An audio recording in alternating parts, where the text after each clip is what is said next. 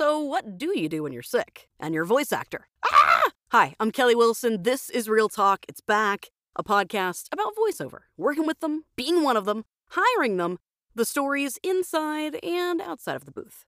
Now, if you have any questions you'd like for me to cover here on this podcast, send me an email, man, and maybe I can cover it here on the show. Kelly@kellywilsonvo.com. What do you do when you're sick? If you have what I like to call a normal job, you take a sick day, you take care of yourself.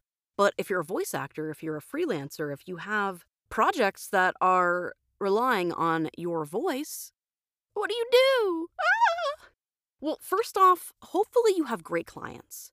I don't want to put it all on clients. It's also on you as the voice actor. What kind of boundaries, what kind of relationships have you created with these guys or gals, these humans?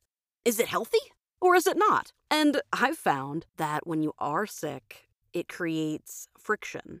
And then it helps you weed out clients you'd like to work with and clients you don't. That's how I see it. There really are no great clients. It's just, well, other than mine, of course. No, they really are amazing. And they were fantastic during this whole sickness of mine.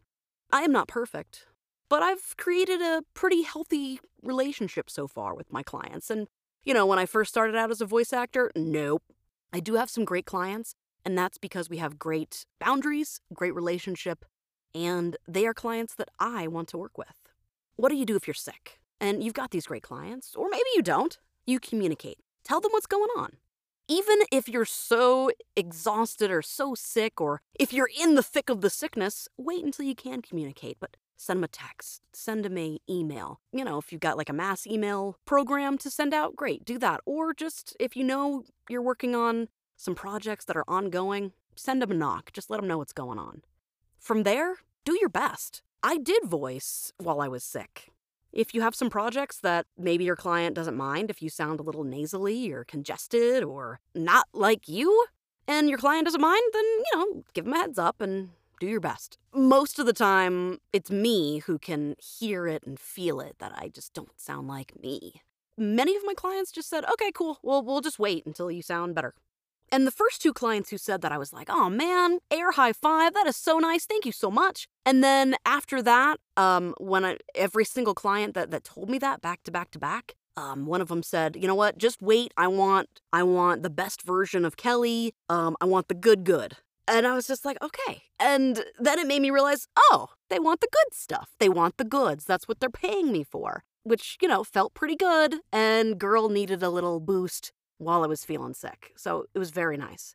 From there, you can optimize your time. If you feel good enough to do things, then do them.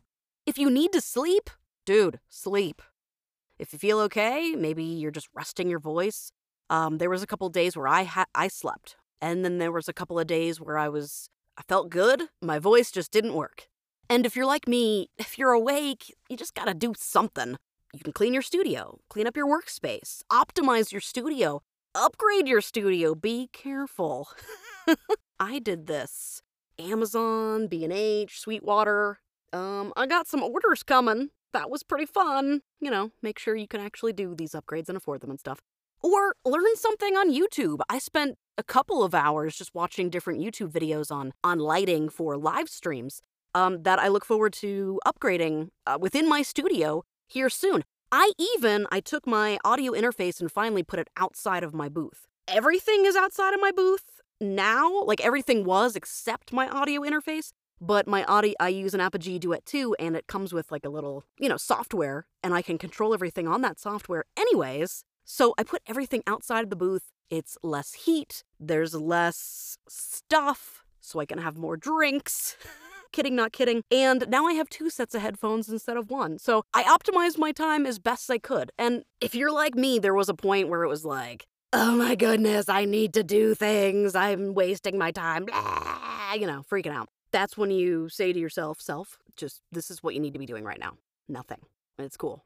It's all good. This is what you're doing. Deal with it. That's what I do when I'm sick. I do my best and communicate. But I get it. Being sick, no bueno. Hey, thanks for checking out Real Talk. I appreciate it. I'm Kelly Wilson. If you hire voice actors, check out my demos. KellyWilsonVO.com. And if you need more voice actors for your roster, download my freebie right now. 5 fantastic voice actors for your roster, and I'll keep you in the loop on this podcast, my voiceover projects, and any of my studio book out dates coming up here soon. kellywilsonvo.com/subscribe. You can pick that up right now. If you have a question for me or this podcast, email it to me, and I'd love to cover it here on the show. kelly@kellywilsonvo.com. If you're listening on Anchor or Apple or Spotify or any of those, give me a positive rating, a review, share this with someone, hook up the stars. I would really appreciate it. And you can always subscribe too. Check out the podcast weekly, everywhere, direct, anchor.fm/KellyWilsonVO. All right, later.